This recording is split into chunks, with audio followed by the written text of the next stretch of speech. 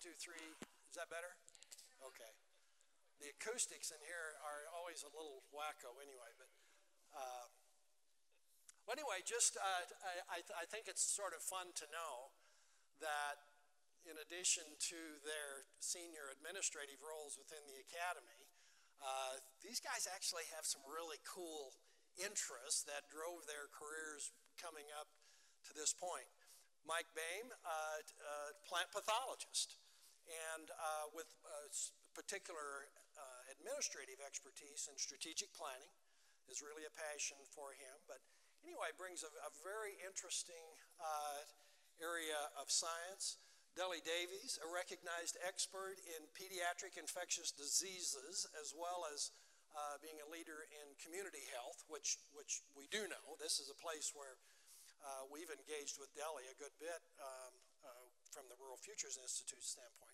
Mike Boehm, you all know, is the Harlan Vice Chancellor for the Institute of Agriculture and Natural Resources and the Vice President for Ag and Natural Resources at the system level.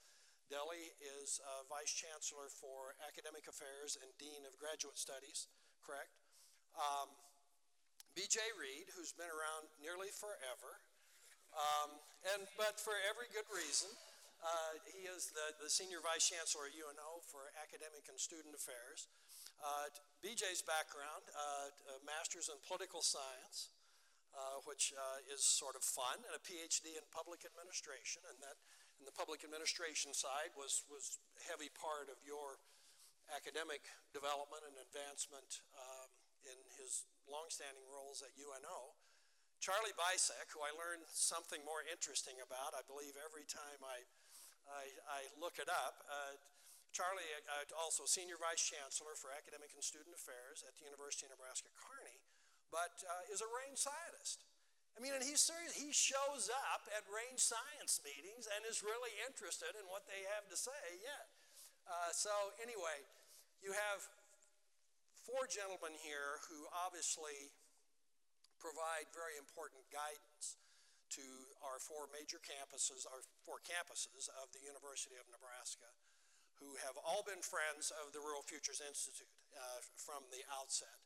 I mean, Mike is new to the game, but certainly a key player with us. So you really have folks here who make a difference in the institution, and we are really inviting you and providing the opportunity today for you to mix it up with them, hear from them on some of the key questions that are before us, but also to get into some of those barriers that you wrestle with within the academy that keep you from having the kind of impact that you envisioned as part of the Rural Futures Institute. So I'm going to ask our fellows if they would introduce themselves, and starting with Jeff, who you are, kind of who you represent, your field, and we'll just go around real quickly so they know.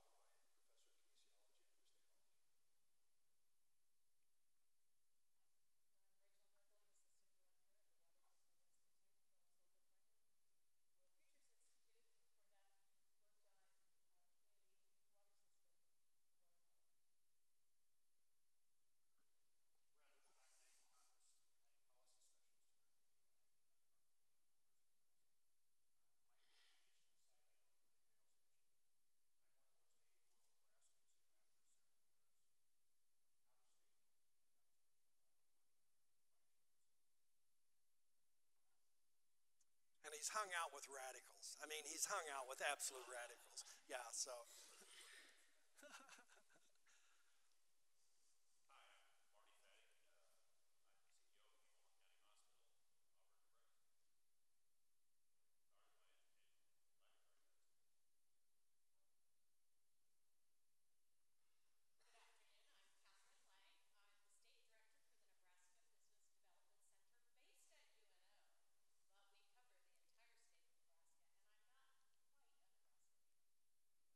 Close enough.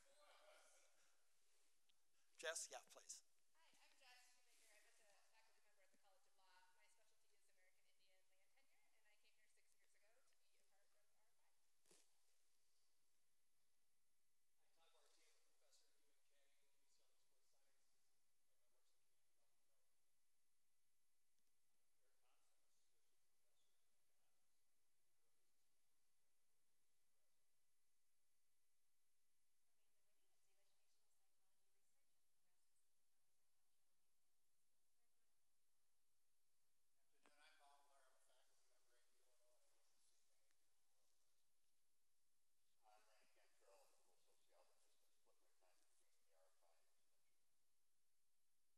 Thank you.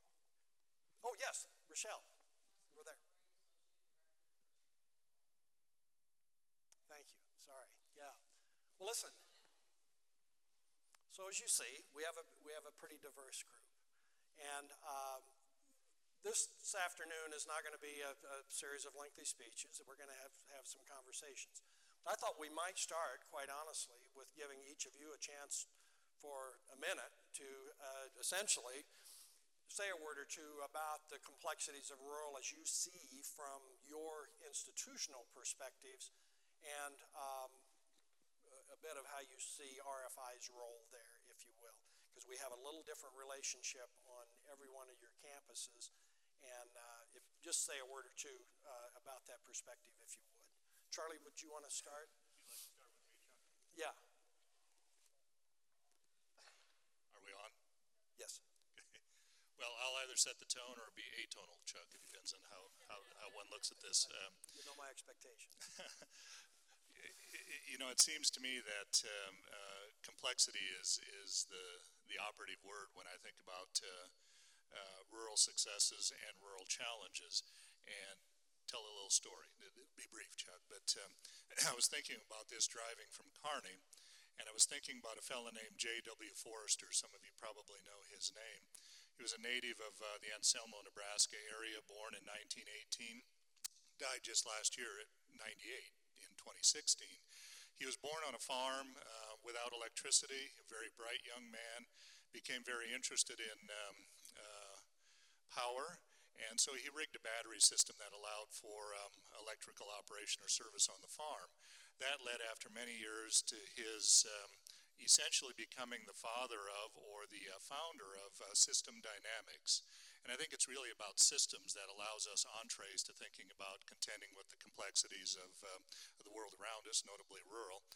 And I would say that it's about the connections that occur and the flows that exist within and out of rural communities, the corridors and patches that connect those rural communities, where the patches are maybe cornfields and soybean fields, the corridors may be I-80, they may be gravel roads, they may be canals, they may be natural kinds of conduits or connectors. But I think it's all about thinking in terms of systems as a connecting way of viewing the world, thinking about sources and sinks, regulators on flows in and out of communities, regulators of flows in and out of cities, and in and out of farms. So my watchword is systems and system dynamics to begin. Beautiful. Charlie, you make me, having spent the last 2 weeks in Alaska, you make me think of conversations that I had with a cultural interpreter from the Athabascans, who, when we asked, so how does your society survive for 12,000 years in such an absolutely uncompromising environment? And her response was, we believe in the connectedness of all things. We recognize, we are trained from the time we're very small children, that our actions have other implications, and so we try to think constantly about those connections. So anyway, I'm glad for you to bring that up. I think it's absolutely appropriate to our work. BJ, please. He's just trying to show us up. I'm among all these scientists, so it makes me a little nervous. But yeah, complexity is the watchword. I grew up in western Kansas. All my family are still in western Kansas. Some of them farm. So I've kind of had a long history on the rural side, and as Chuck knows, and a number of you in the audience know, my early life here in Nebraska and at UNO was almost all about rural economic development. And working with many of the communities in greater Nebraska, and those challenges haven't gone away. So I think part of the issue around complexity is how do we manage strategically, especially in terms of higher education, to add value to the needs in the communities in rural areas. And that what do universities do pretty well? They obviously educate students, and they educate community members. They also do research. Particularly my interest is translational research and that focus. And we're also can be pretty good at piloting things, testing the waters, looking at proof of concepts, those sort of things. And there are a lot of things we're not really good at. And the goal for higher education is to stay away from things that we're not particularly good at, and try to focus on where we can add value. So that complexity component is one that we need to produce workforce that can address those issues effectively. We need to do translational research that actually are relevant to rural communities, and we really have to look at how can we test out and pilot things that the communities and rural areas can benefit from. And if we can do those things really well, then I would say the University of Nebraska will add value. Thank you. So from the point of view of the Med Center, we've always viewed ourselves as a 500-mile wide campus. And we have branches throughout the state in, of course, Scottsbluff, Norfolk, Kearney, Lincoln. And we have our students rotate throughout the state in pretty much every county. And we view our role at the Med Center to really help with economic development throughout the state of Nebraska. And I think from the point of view of the RFI, we see our role as being an enabler and enabling sustainability of those communities by allowing students to, first of all, go to school as close to their home as possible, and more importantly, to give them the maximum, to give those communities the maximum opportunity of having those students go back as professionals one day and help to stir economic development. We actually have a lot of data on the impact of R-HOP. I don't know how many of you, we can talk about that at some point, on rural Nebraska. Several programs, K-HOP, similarly, we've had strong, long-lasting partnerships with Kearney that has led to significant economic development, I would say, with Kearney. But I think the whole, we talk about, potential for looking at systems, but I think leadership is very important. And I also think that ability to reinvigorate and rethink what we consider a community. So rather than thinking of the community as the town, the small town that you grew up in, maybe you start to think about a community of neighborhoods, because the reality is that your competitor is not, the small town that's 50 miles away from you.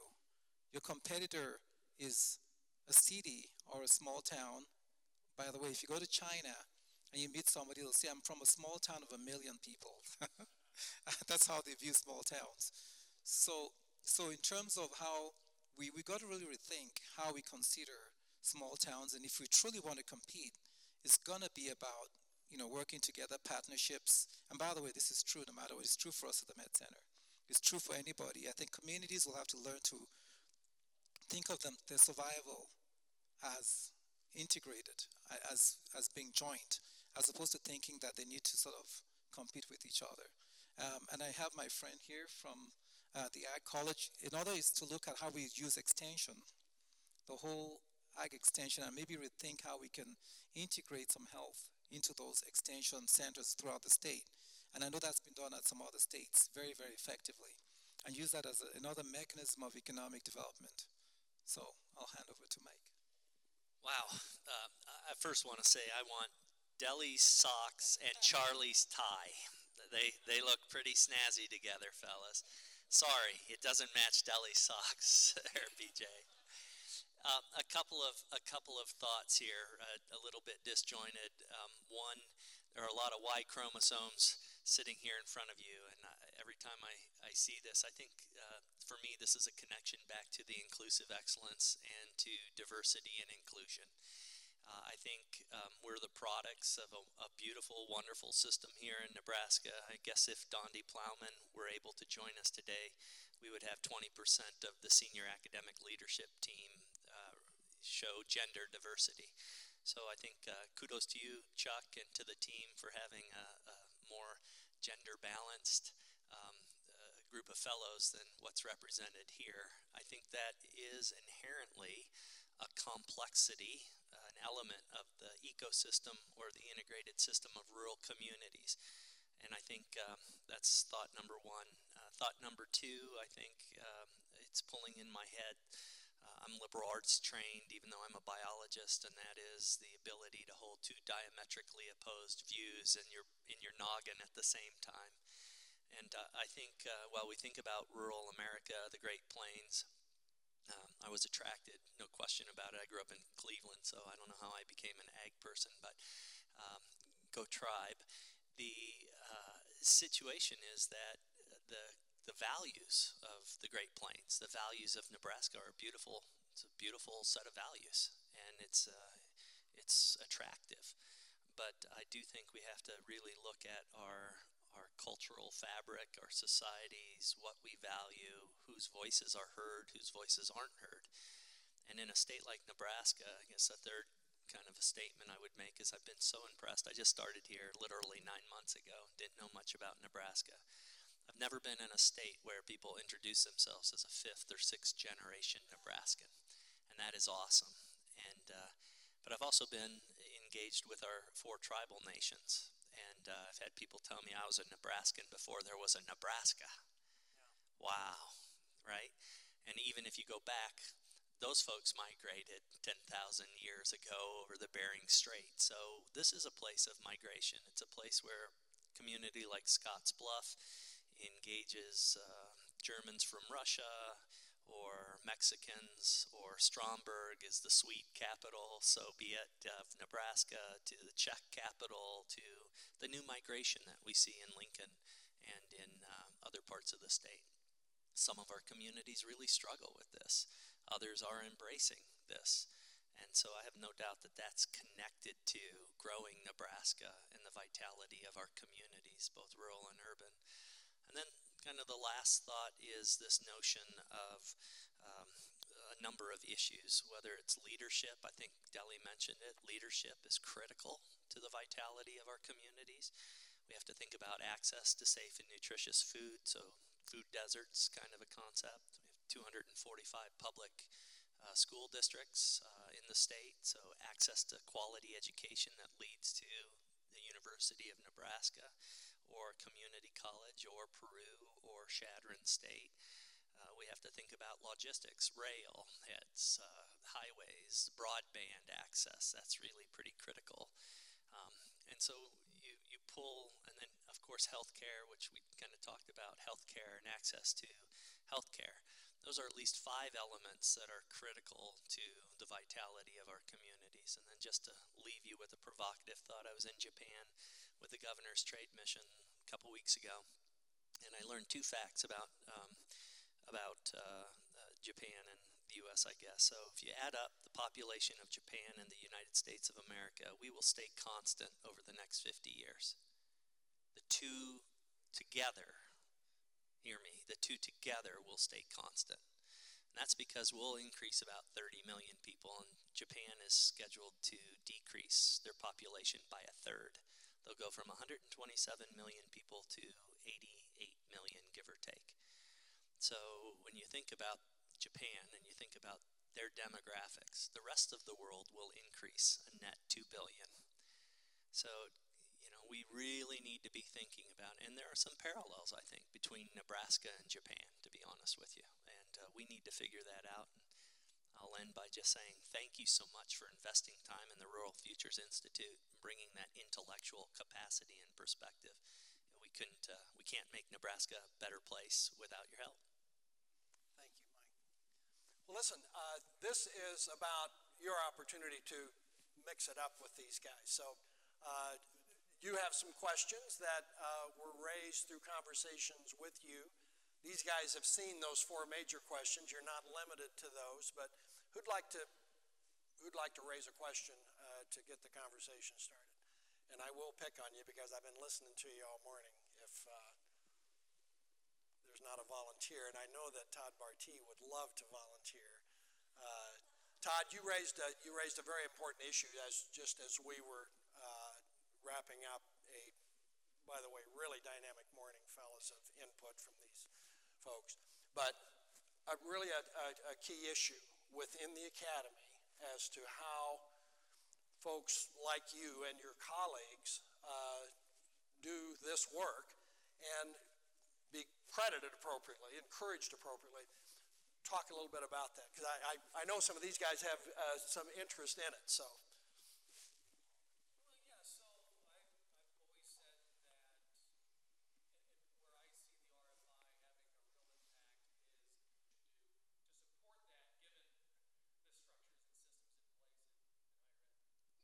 Let me respond. I'm not sure I buy the argument, and let me tell you why. I think we impose on ourselves a siloed way of looking at the academy and what it does. So engagement should inform teaching. Engagement should inform research. Teaching should link what we gain in our research, engaged research, back into the classroom. The system is not set up to do that, so you have to figure out how to make that work. Almost all my research in the first 20 years of my career was doing exactly that, which is figuring out how do I leverage my engagement with publications? How do I leverage my publications in the classroom? How do I keep that loop going over an extended period of time? And if you don't do that, you fall into the traditional academic mindset. My research is separate from my engagement, is separate from my teaching. And because that's what's reinforced in us from the day we went into our doctoral programs or whatever it might be, that service takes away from your research mission. Teaching takes away from your research mission. If you're a really good researcher, then you're not going to spend as much time in the classroom. Now, it's easier for professional programs, frankly, to do this. Social work, public administration, education, business. But it's got to be a consciousness of effort. And then you have to have your chair, the RPT committees, understand the value added of integrating all 3 of those things in terms of measuring the productivity that you have to do that. Because if you have a dean or a chair or a committee that doesn't value that integrated approach, you're a dead duck, and you probably ought to be in a different program someplace else. But I find that exhilarating. I found that really fun. I found that the way to take all my passions and put them in a bucket of 3 different things and make it work effectively. But it's not going to happen unless you kind of go out and figure out how to make that work, because the system is not set up that way. So you have to figure out how to make it happen within that structure. That's just my 2 cents. Dilly, I know you have thoughts on this. I hear you, and I think that this is really the challenge of community engagement as scholarly work. And I think it all begins with, we talked about leadership earlier. I think it's important when you're going to a new organization, you're tenured faculty, truly understand the culture of that organization, understand how they view what you're doing.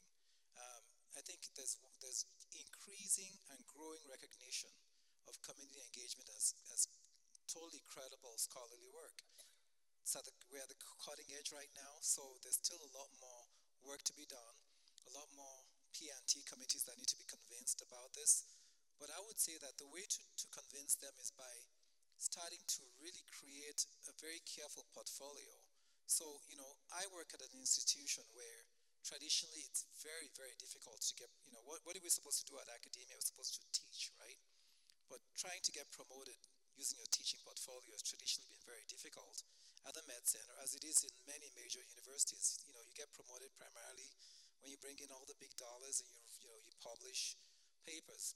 But we've been slowly, it's like a big ocean liner. You got to do a lot of work to move it, one nautical mile. But we've been slowly convincing the different colleges and the different PNT committees to understand the importance of teaching and a valuable teaching, a credible teaching portfolio as an important contributor towards promotion. So I agree with BJ that the key thing is to try and see how you can integrate what you're doing and think of the work that you're doing in the community when you're working with different agencies and different groups in different towns. How can you tell your story of what you're doing? And part of telling that story is scholarly work, writing up what you're doing, and then making sure that everybody understands that that's a legitimate product. So if you think about every single type of program that we have humanities. We have, for example, music. You get promoted maybe by producing CDs, right? In some specialties, it's more important to publish books than to publish papers. In others, it's the papers that are more important than the books. And I think that what we have to figure out for community engagement is what are the real tangible products that will be accepted as credible proof of scholarly work that you can showcase. And I think that I see it as an opportunity as well, Todd, in terms of maybe if we can do this through RFI and come up with what we believe are cogent, concrete products that could be evidence that you've actually made an impact on a community at some level, then it's a matter of now going back and educating PNT committees that they should accept that. For example, I know Michigan State for several years has considered community engagement scholarly work as an important aspect of our PNT. Now, that took time, but that's because they had leadership that bought into it early with High Fitzgerald. And then you need to really just have, I think we have the leadership here now that if we decided that this is where we wanted to go, I'm not saying it's going to happen tomorrow, because even after you, quote unquote, try to do it, the committees are still there's still going to be some reticence there. But at least it's a beginning. And I think if we can figure out what those products are, then we can start to educate the PNT committees that this is credible scholarly work. That is a perfect challenge to this group, Deli. Thank you. Mike. Well, gosh, I agree with everything BJ said. And is it Todd or Tom? Sorry. Todd, what rank are you? Professor. Full? Yeah, so I'm going to pick on you for a little bit. We're all in this together, so it's a team sport. There's no more powerful position in the academy than a full professor in a unit, because you have made it through and you get a choice to influence your colleagues about stretching in a way that the PNT committee and your culture, you're a culture shaper, a cultural broker. So I would empower you. Not that you need my empowerment, but I would say, please, I'm counting on you to actually stretch the system. So I would just say that. I think, to BJ's point, I come out of agriculture, out of a liberal arts training, and then into ag, and then I went to a liberal arts college as a professor, and then back to Ohio State on the faculty. I would say in agriculture, we've grown up on a diet of three-way, two-way. We're used to talking in that way, so my entire career I had a three-way appointment, teaching, research, and extension. And it was all embodied right in this one person. And I was lucky enough to be in a community of senior colleagues that valued and looked at each of us distinctly as individuals with individual splits. My department was really careful about excellence in this area looks like this, and the PNT documents followed that. And but I've worked with lots of disciplines that 105 disciplines at Ohio State, the 54 here at UNL. There's a normal distribution curve on where people and where communities are on that spectrum. So that's where administration has a role. to also be partners with the faculty to really put incentives and disincentives in out on the table. I mean, one way we have is to say no. We can override decisions, P&T decisions, so we can make statements that way. We ultimately control resources, so recharging faculty lines, and behavior that's working in the spirit of collaboration and moving things forward, we can incentivize. Behaviors that go counter to that, we have some tools. Now, we might not last very long as administrators, and if you're worried about that, then that could be an issue for that. But if you're not, and you're interested in driving cultural change and brokering positive change for the impact and the success of communities, then it's a pretty important key toolbox.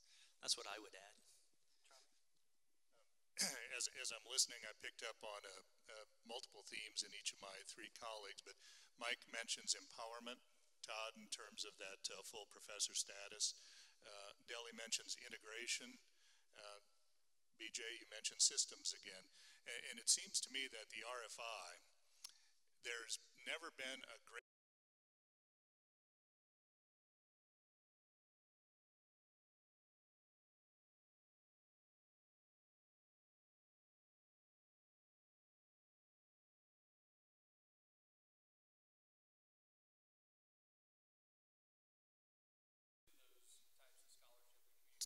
Todd, One other thing that you can build that into the structure.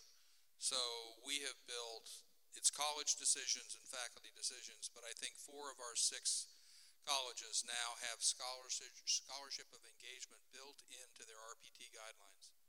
So now you don't have to hide from it and justify it. It now counts as part of your reappointment, promotion, and tenure criteria. You institutionalize it, and that takes a lot of work. And Michigan State was our role model for that. Because they did research and found that 80% of their students were doing engaged research. They just never called it that, and they never recognized it. So I think if you can institutionalize it, then it's built into the system. I was just going to say that if you're going to go talk to your chairs, you should probably come up with some solutions. In other words, I would think it would probably be much more powerful for you to get together with a group of your peers, think about what constitutes real outcomes that are acceptable for community-engaged research or community-engaged scholarly work, I guess, if you want to put it that way. So when you go to them, you're not just going and saying, I think, or this is what I would like, but you can say, this is what the literature shows, this is what's been done elsewhere, this is what I believe, constitutes things that we should consider when we're looking at portfolio of faculty members who are doing this kind of work. So you sort of come in a bit more engaged and prepared and able to change. I want to just give one quick anecdote. There's a guy by the name of William Osler. Some of you might have heard that name. He's considered the father of modern medicine. When this guy started off at McGill University, medicine looked totally different than it did when he finished his career.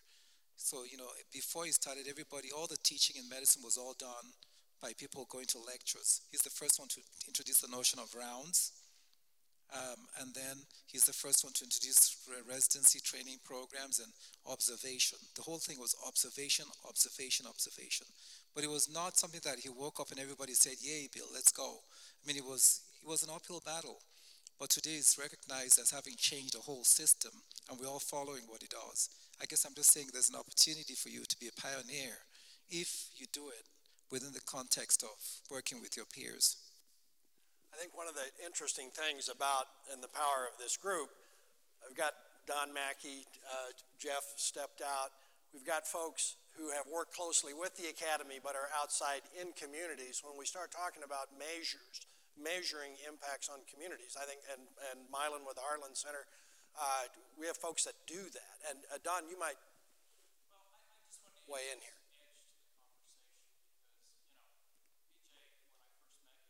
Likely to attract more, then where is the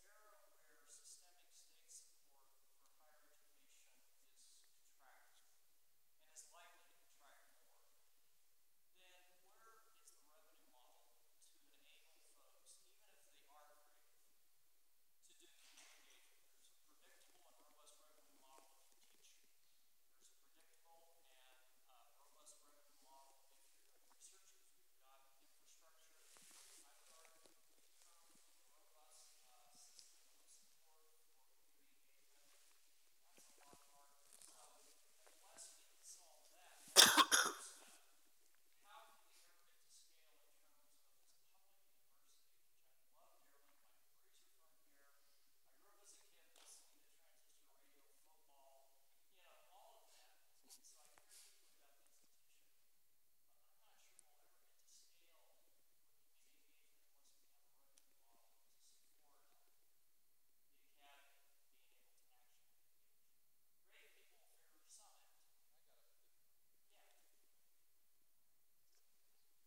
I've got a bit of a thought about. I think I think you really nailed a very critical point.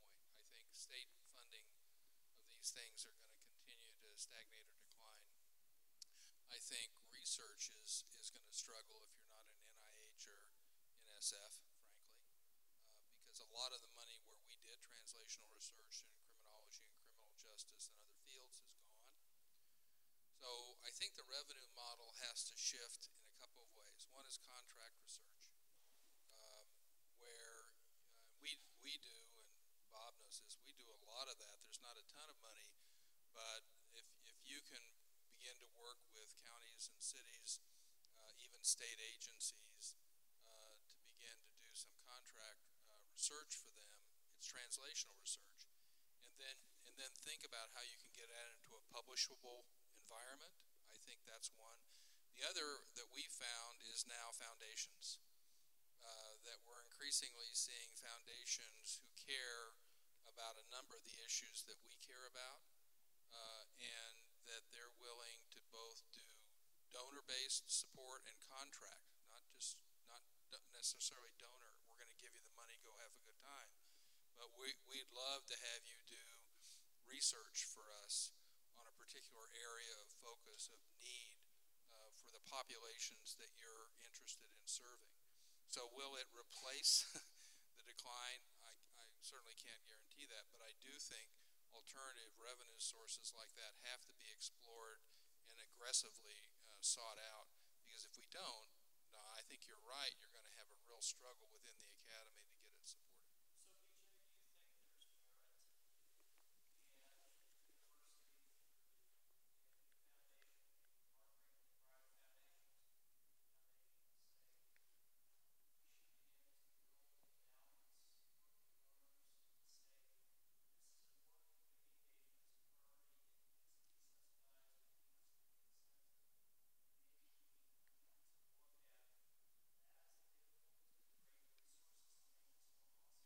I don't think we have any choice. I think that's exactly what we have to do. We have to do a better job of communicating the value of the kinds of engagement and research we do with that group.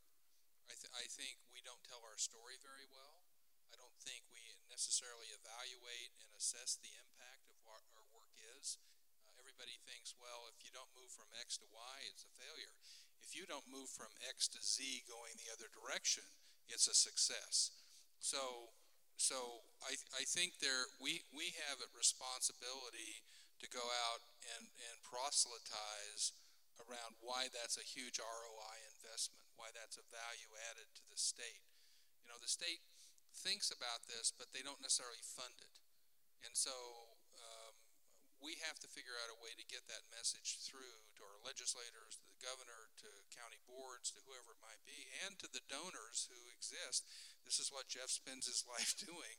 So I really think it is the alternative that we have to explore, because if we don't, I think we're missing a huge opportunity, and the impact may be not what we want. This doesn't add very much other than to underscore what you've just suggested as essential and what BJ has underscored. There is a film that came out last year. A producer was a fellow named Bill Banowski, called Starving the Beast. Some of you may know it. It really dates across my entire career, 35 years or so in higher education, and the inevitable and continuous decline in state-aided support, and it's compelling. So if you haven't seen it or are interested, Bill Banowski, Starving the Beast, says this is what we have to do. You know, I think we have the enviable land-grant university system that other parts of the world are trying to, right? And yet it's you don't know what you have until it's gone. And so it pains me to watch the marginalization of this system across the world that is trying to be emulated, and yet we don't know what we have until it gets lost. I absolutely think we have to think about where our funding sources come from. I think we have to challenge the status quo. I wake up every day wondering who are the faculty and who are the students of tomorrow. I think we have to be, Stanford D School took a look at, who are the students of tomorrow? And why do we think that when you're 18 to 22 years old, you come to the place called the university and you get everything you need for the next 80 years of your life? When we know that the people who graduate today will have 4 to 6 careers and they'll pivot left and right. And oh, by the way, 40 to 50% of those jobs we don't even know what they are. So how do we flip the model a little bit? And I think, at least my part of the organization, we've done a pretty good job being respectful of non-PhD, non-terminal degree folks who have actually worked in the field for 20, 30 years, and they're called professors of practice. Unlike other institutions I've been at, where the hierarchical pecking order of the academy really plays out hard, it seems more wholesome here. And we have to really think about who are the faculty and who are the students. And I think we need to turn the models on their heads. I think we ought to, for example, I'll just throw out, I think we ought to offer educational futures. When a student graduates from the University of Nebraska, point blank, we say to them, we value your success, and given the changes that are going to happen in your lifetime, we know you'll need to come back. So an inverse student loan, we will lock you in, Rachel, to today's credit. You can pay for it over the next 10 to 15 years in small increments. And whenever you need to come back, virtually, whether it's my campus, this campus, that campus, you have access. That's a different way of funding higher education. Other models, I think, affinity partnerships. Costco is a great example. Came to the state, net $1.2 billion positive impact. So how can we leverage? How can we really leverage? We have 455,000 living alumni, faculty, students, and staff amongst our institutions.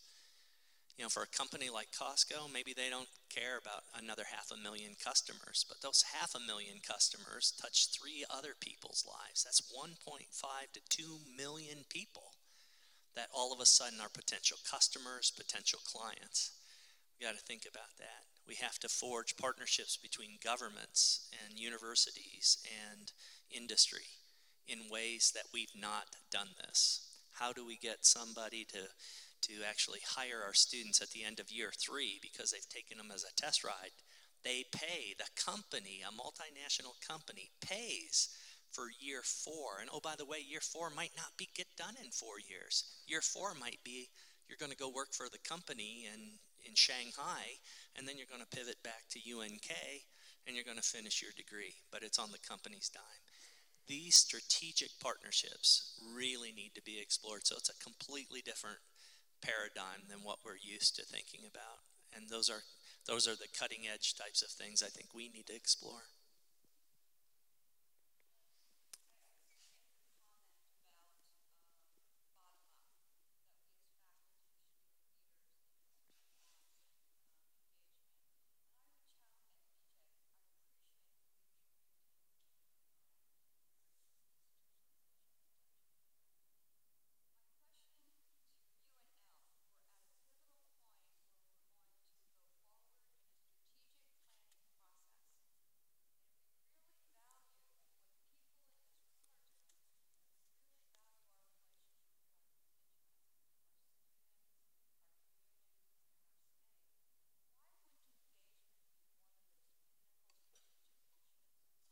Kim, thanks. I was going to let Deli answer the question, but he gave me the mic. Yeah, I think, Kim, I'm just going to be candid here. I think Ronnie, when he took over as chancellor, absolutely had the vision of trying to bring some of the strategic thinking and planning that he was able to impart during his time at IANR to the university level, and through his partnership with Hank and the other chancellors to the system level. And while I still think that is a possibility, the external context has changed dramatically. And there are some strong external forces that are pushing even on the best of intentions. So to be honest with you, a strategic planning exercise has been consumed by a $49 million permanent cut across our institutions. And it is tearing at the fabric, has the potential to tear at the fabric. Our trick in this is how do you still bring these meaningful conversations to the forefront in a way that doesn't erode, vaporize the momentum that we've got. And I think, Todd, you said this a little bit. Part of what we have to rethink here a little bit, I mean, we're an academy. If the academy isn't free to do the objective, creative works and discovery, and that we don't do some of what academies have done for thousands of years, we're missing the boat. At the same time, I think this is the struggle. There are short-term, mid-term, and long-term impacts and outcomes. We're very impatient. The turnstile on administrators, or some of us, is too short. The politicians, the bright, shiny object that we're all attracted to. I mean, these are real tensions. Somehow we have to find a system that allows us to settle into what are those long-term impacts and those long-term, how do we measure the work that you're doing? How do we truly measure the work, Kim, that you've done in Scottsbluff or in Gearing? How do we measure those true impacts that have to be durable from administration to administration, or from leader to leader, or from faculty generation to faculty generation? I think this is where I personally, at UNL and beyond, this is where I need help. I need the likes of Jeff and others in the room that can really help us identify impacts. And then we need to do enough of the short-term stuff to keep people off our cases, off our backs, while we do the good work that we all need to know. And I'll go one step further, that at the University of Nebraska writ large, I absolutely think because of our nimbleness, our agility, the 1.25 degrees of freedom in Nebraska, we know what's important. Back to the values. We haven't lost our way. There are a number of other Big Ten schools. They're chasing a bright, shiny object. In fact, we just saw Wall Street Journal put out top 500 universities again, another ranking yesterday. UNL didn't fare very well in there. If we start paying attention to that, we're missing the boat. And I think this takes longer than 5 years, longer than 10 in some cases. And we have to be steady enough to really, as a community, top down, bottom up, sideways, what is important, and identify those measures, those lagging and leading indicators of success. And then we need to tell the story over and over and over and over using all different media. And I don't know how to do that, except I'm confident that together we'll figure out some ways. I just want to add that I think it goes back to how we tell our story. We as an organization, the whole system, the economic impact of Nebraska University to the state of Nebraska is I think 3.9 billion is the number. We get $500 million from the state every year. And I think part of the message we need to be able to tell is, where else can you go and guarantee every year that if you give $1, you're going to get $6 back? But that's all good on paper.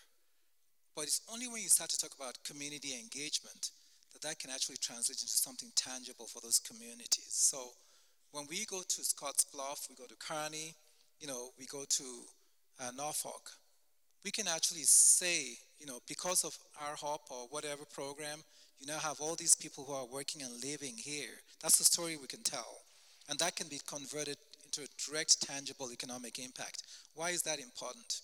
It becomes crucial because those become our advocates. They should be our advocates. People can tell our story to the legislature when they're deciding they're going to cut another $49 million. Because if they don't recognize that this can actually come back to hurt the programs that we're establishing, all the good work you're doing, are going to be negatively impacted if these cuts continue, these cuts that are allowing a stable source of revenue to be even given back to us, then I think, we're going to lose out. So I guess one of my comments is that we really strongly need your advocacy, recognizing the economic impact, because at the end of the day, it's all about, the dollar, the survivability of the university.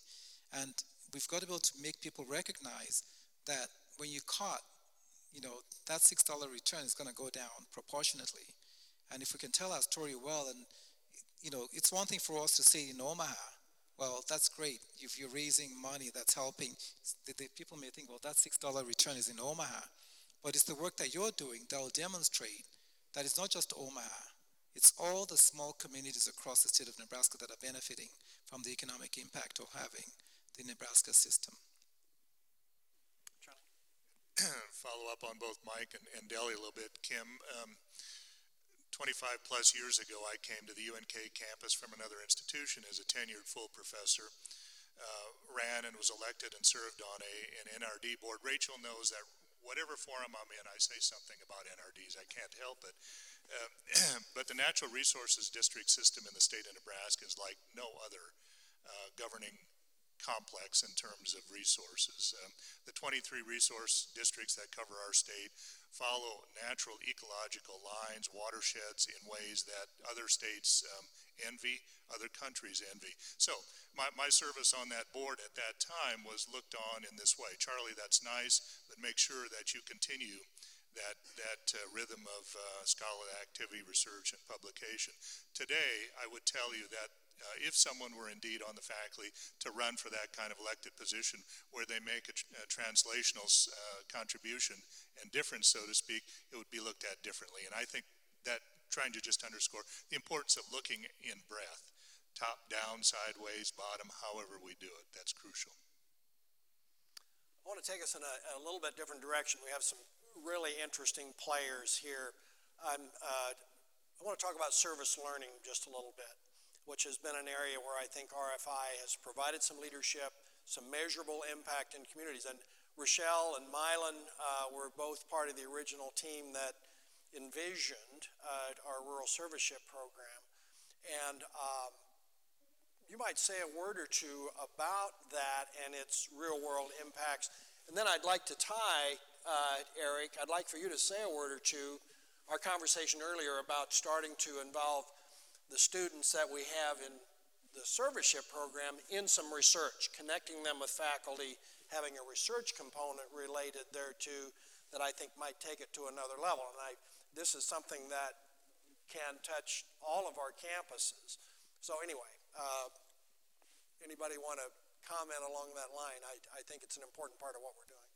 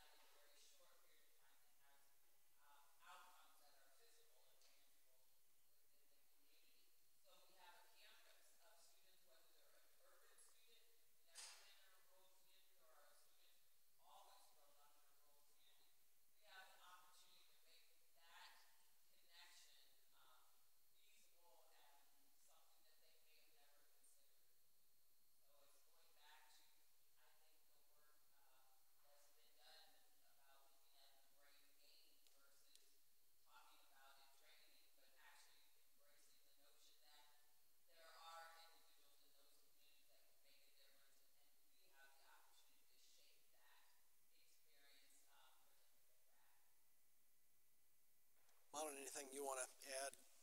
Well, as I thought about the earlier references to return on investment, it seems to me the serviceship program could almost be considered a model for how it's possible with a relatively small investment to get returns that are geometrically related.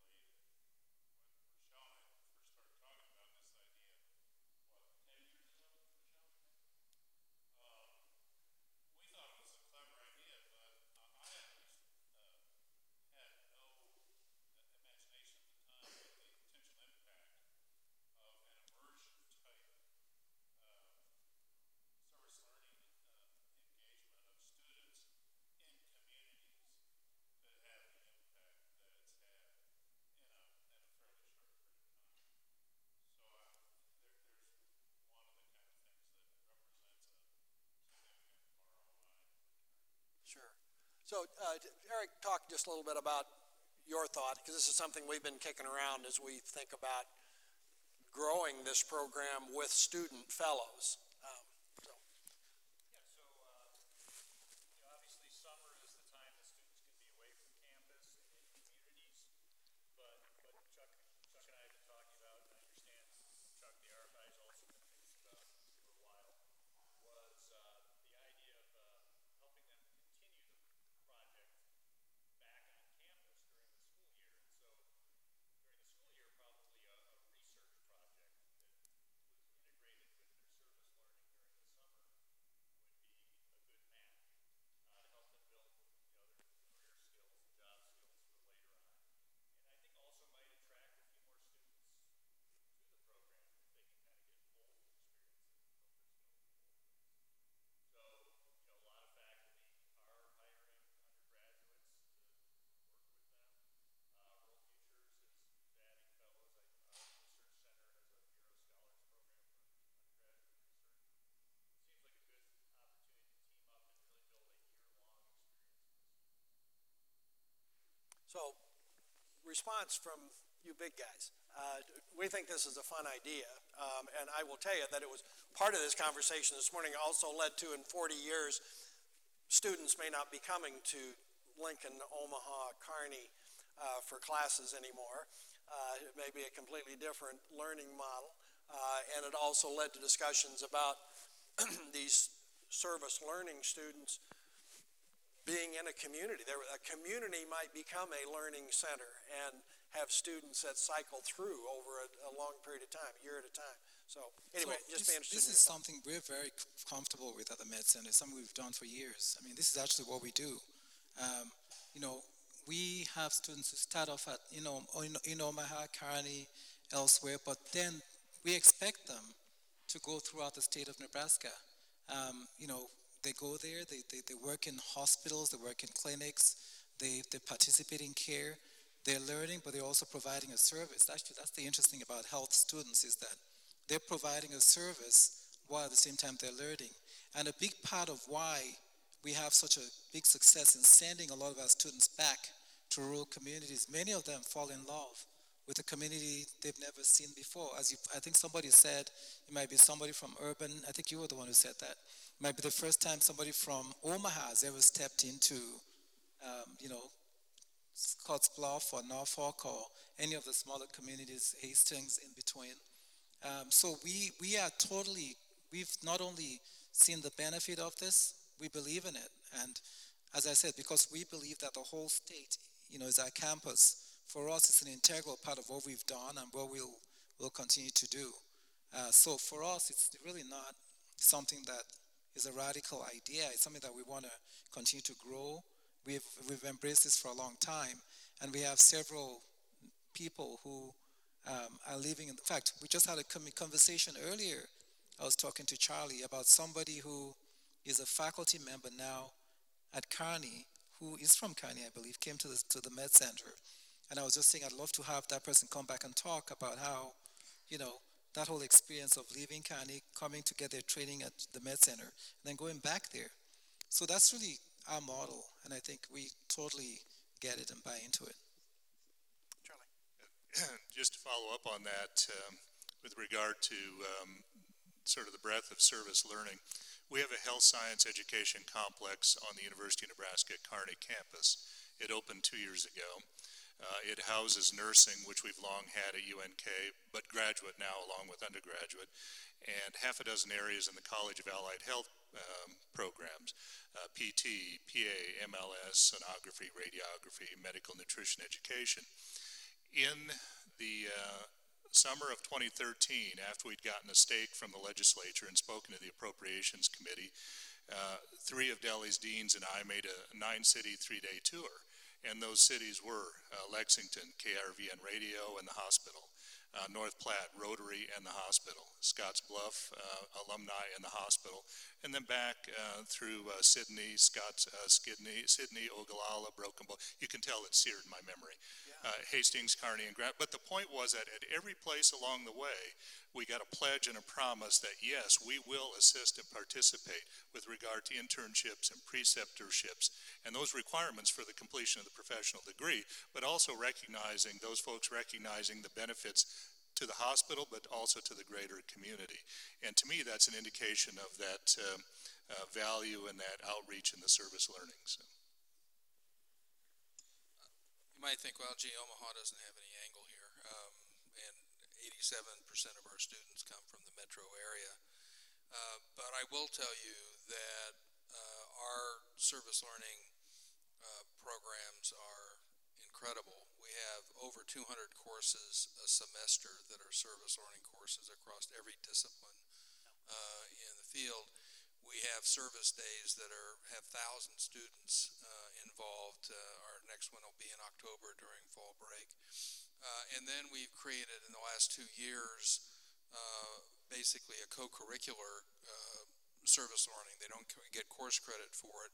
And the number of students flocking to that across 4 or 5 different areas of focus is amazing. Well, it helps to have staffing to support those efforts. But let me throw out an idea, which I think, because you mentioned the fact that, you know, a lot of the technology is going to allow us to deliver our coursework across the state in a much more efficient way. What about, and we've been working on this, we have an undergraduate bachelor's degree in multidisciplinary studies that's online, and we have relationships with most of the community colleges in the state, starting with Scottsbluff and Western Community College all the way over to actually Iowa. Community college could be a key partner in this effort. They're in the communities. They are the ones that are working with students, but in a way that a four-year institution can partner with and benefit from, even if those students don't then transfer into a four-year institution. I think we ought to look at partnership state colleges, clearly are that as well. And we need to figure out a higher education approach to service learning and engagement of our students across the state that could effectively harness that to mutual benefit of the communities they serve, but to the benefit of the students themselves. And we just need to think conceptually, maybe outside that box a little bit, about how we might do that. And I think we've got some models that have worked extremely well. I'm sure the other campuses have as well. But how are we thinking about this? And RFI could be the key linchpin to think through how we make that happen. Thank you. I think the service learning program at RFI, in fact, just this morning I had my all-hands meeting with all of the faculty and staff at IENR, about 1,700 people. And I highlighted RFI's program this morning. So Chuck and Connie, yes ma'am, yes sir.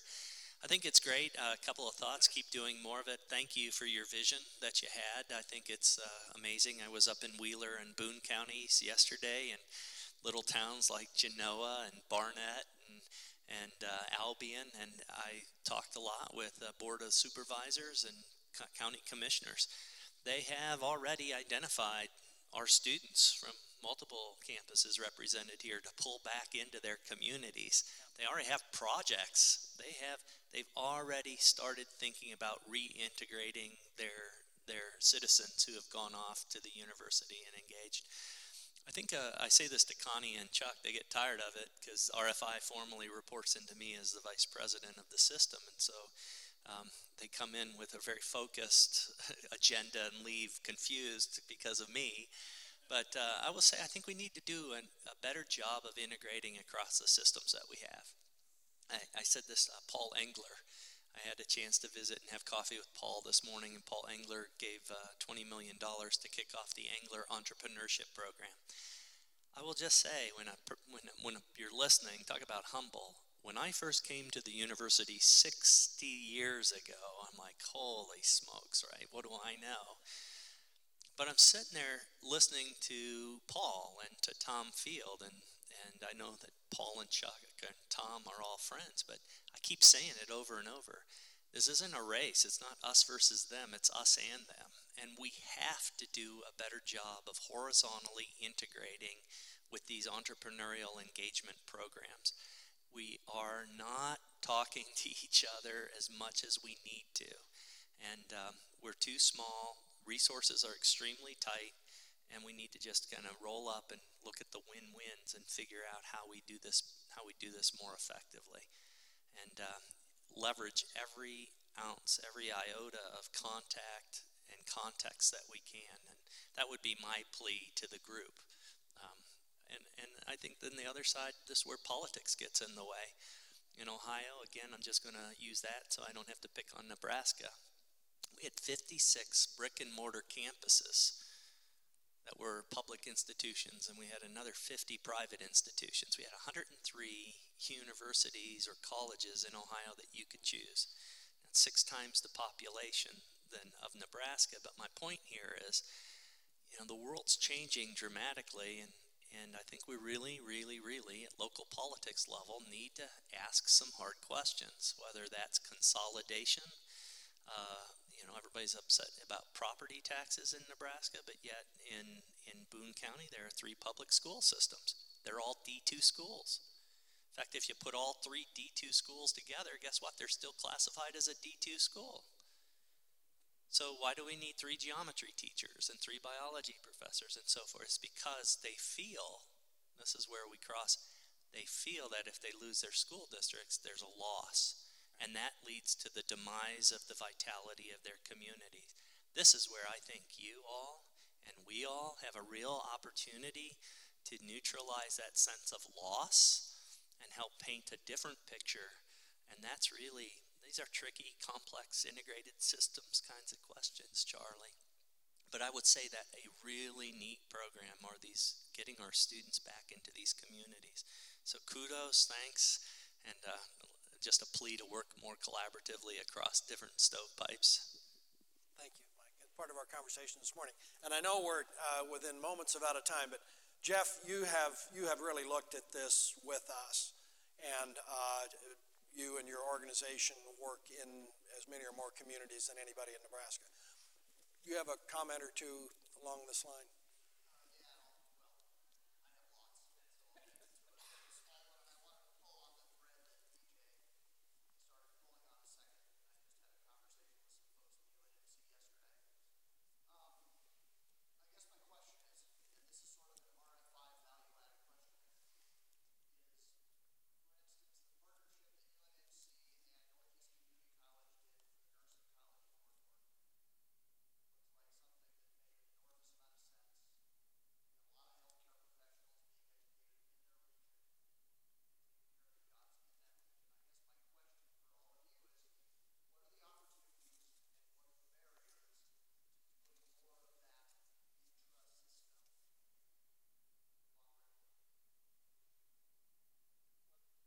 Mention a couple. One of the key issues is to get a uniform mechanism across community colleges and four-year institutions around transfer of credit. Gabriel Bannock, who works in the systems office, that's one of her primary functions, is to figure out how to make that happen. There's been a lot of progress in that area. We're not quite there yet, but we have arrangements now with a number of community colleges where if they get an Associates of Arts degree, all of that transfers into the university, and they basically are automatically admitted to UNO. So it can be done, but there's structural barriers. We also have found in community colleges in the western part of the state, they are way far away from the gen ed requirements, general education requirements that the University of Nebraska expects to transfer in. So there's work to be done. But if we can get that done, now we have an opportunity to take that nursing example or take the example that we're doing in aviation, for example, or whatever that discipline is. And now time to degree drops dramatically. If in fact they want to move from that 2-year degree to a 4-year degree, they can move into this system not take 180 hours to be able to get an undergraduate degree, but get it at 120 or slightly above that, then we're really taking the value added of our workforce, the human capital of the state, and we're providing the opportunities for them to do that. If we can then take distance education and online education and add it to that mix so that they can stay in their home communities, so they can get that degree and work in their home communities and not have them have to come to Lincoln or even Kearney or Omaha. And I'll tell you, we had a conversation with Regent Pillen, and we're working very closely with him to try and figure out how to get early childhood education workforce built, because the hospital and other industries in northeast Nebraska are afraid if they come to UNO, they'll never come back. And so how do we provide the opportunity to provide that early childhood education through the community colleges, and then maybe actually deliver the rest of the four-year degree in Norfolk or Columbus or wherever it might be, so that those individuals stay in the communities. I think all of that is possible, but I think we have to be strategic and we have to be intentional, and the University of Nebraska has some responsibility here to be able to make that work. So I think that's very feasible, and we've done some work, but we're not there yet.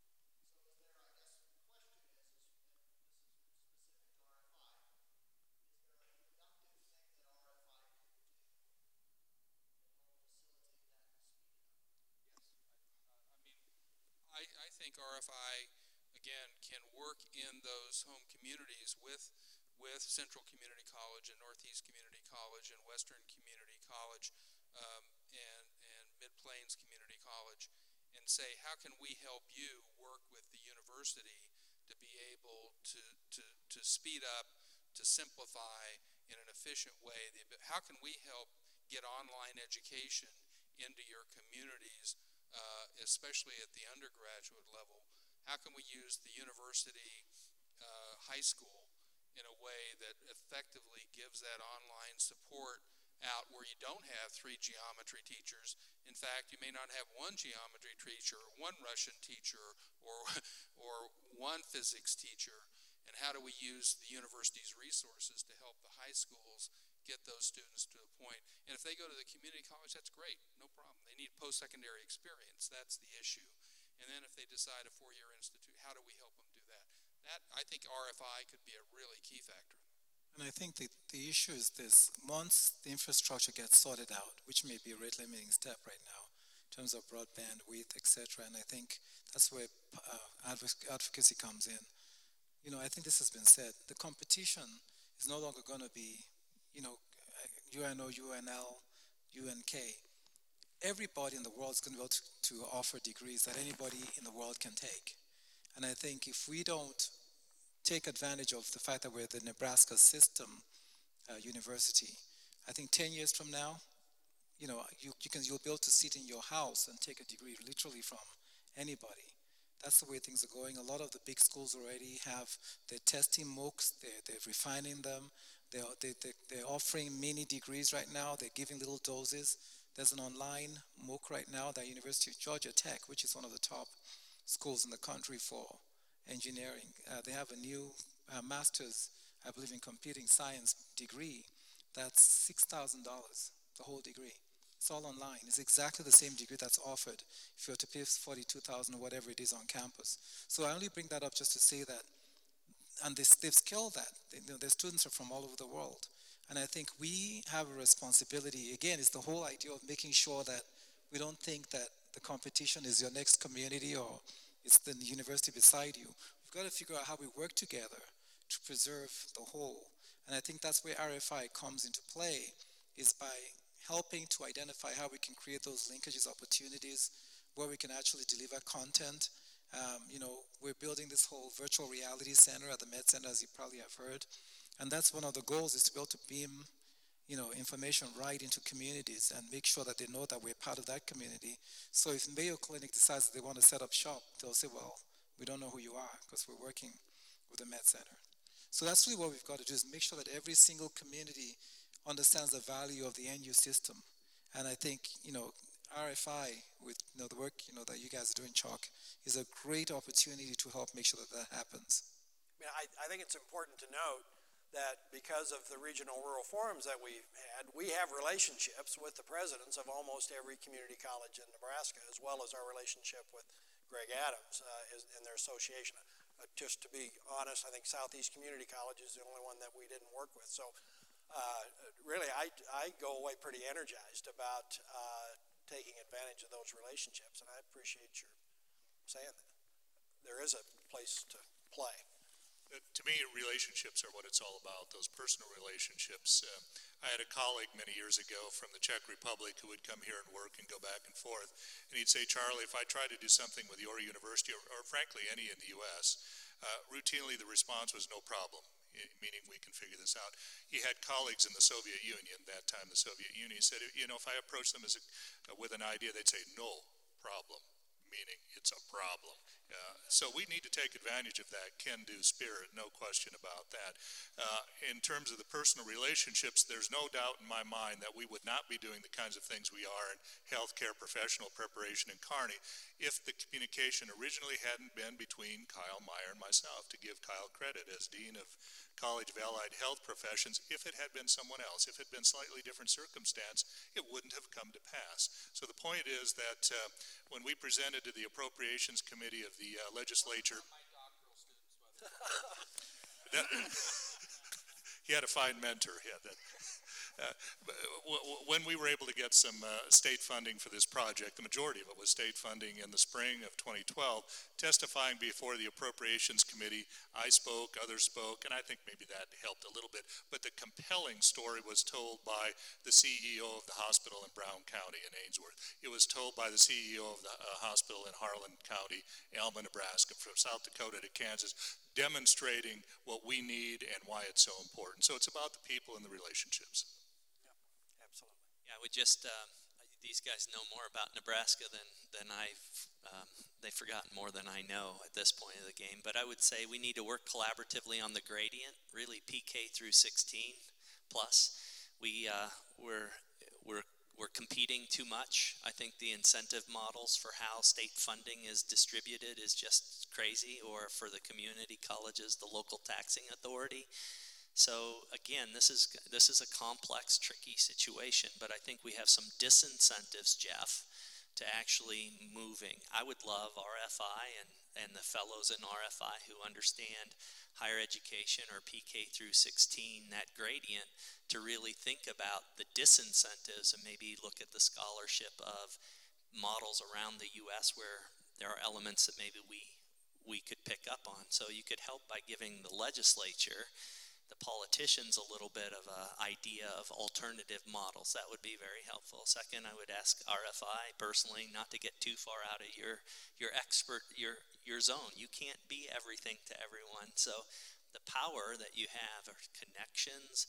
You create opportunities for collisions around entrepreneurship and students and value.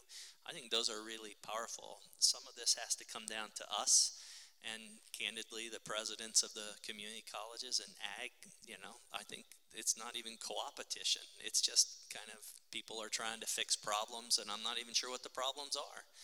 And we're stepping on each other. So what I would love to see is a program straight out of the chute where every student, for example, that is at a 4-year school, I don't care if it's Peru or Chadron or UNL, once you accomplish 2 years worth of college, I would love to see an associate's degree be granted to a student from one of our community colleges. So we increase degree completion immediately, and the community colleges get the credit even if our students never stepped on foot at Northeast, or all of a sudden our degree completion rate in the state of Nebraska goes to Lumina, goes way towards that 60% attainment goal, gives our students that don't finish a 4-year degree a safety net, and all it does is it reinforces the importance of higher education and that PK16.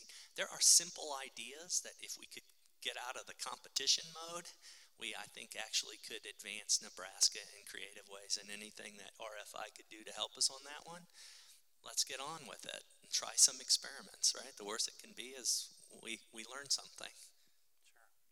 Listen, I have violated the cardinal rule of emceeing these things in that I've run us 10 minutes over. There is no way to summarize all that we have covered with these guys today. I would like you to join me in a round of thanks for some pretty busy, important folks joining us. And I would just like to say to the four of you, if you'd be willing, we'd like to have you back. And we'll start on the next list of questions. Well, this has been very valuable for us. Thank you. What I really wanted to do was give you a chance to ask them questions, but yeah. So anyway, thank you very, very much. We really appreciate your participating with us.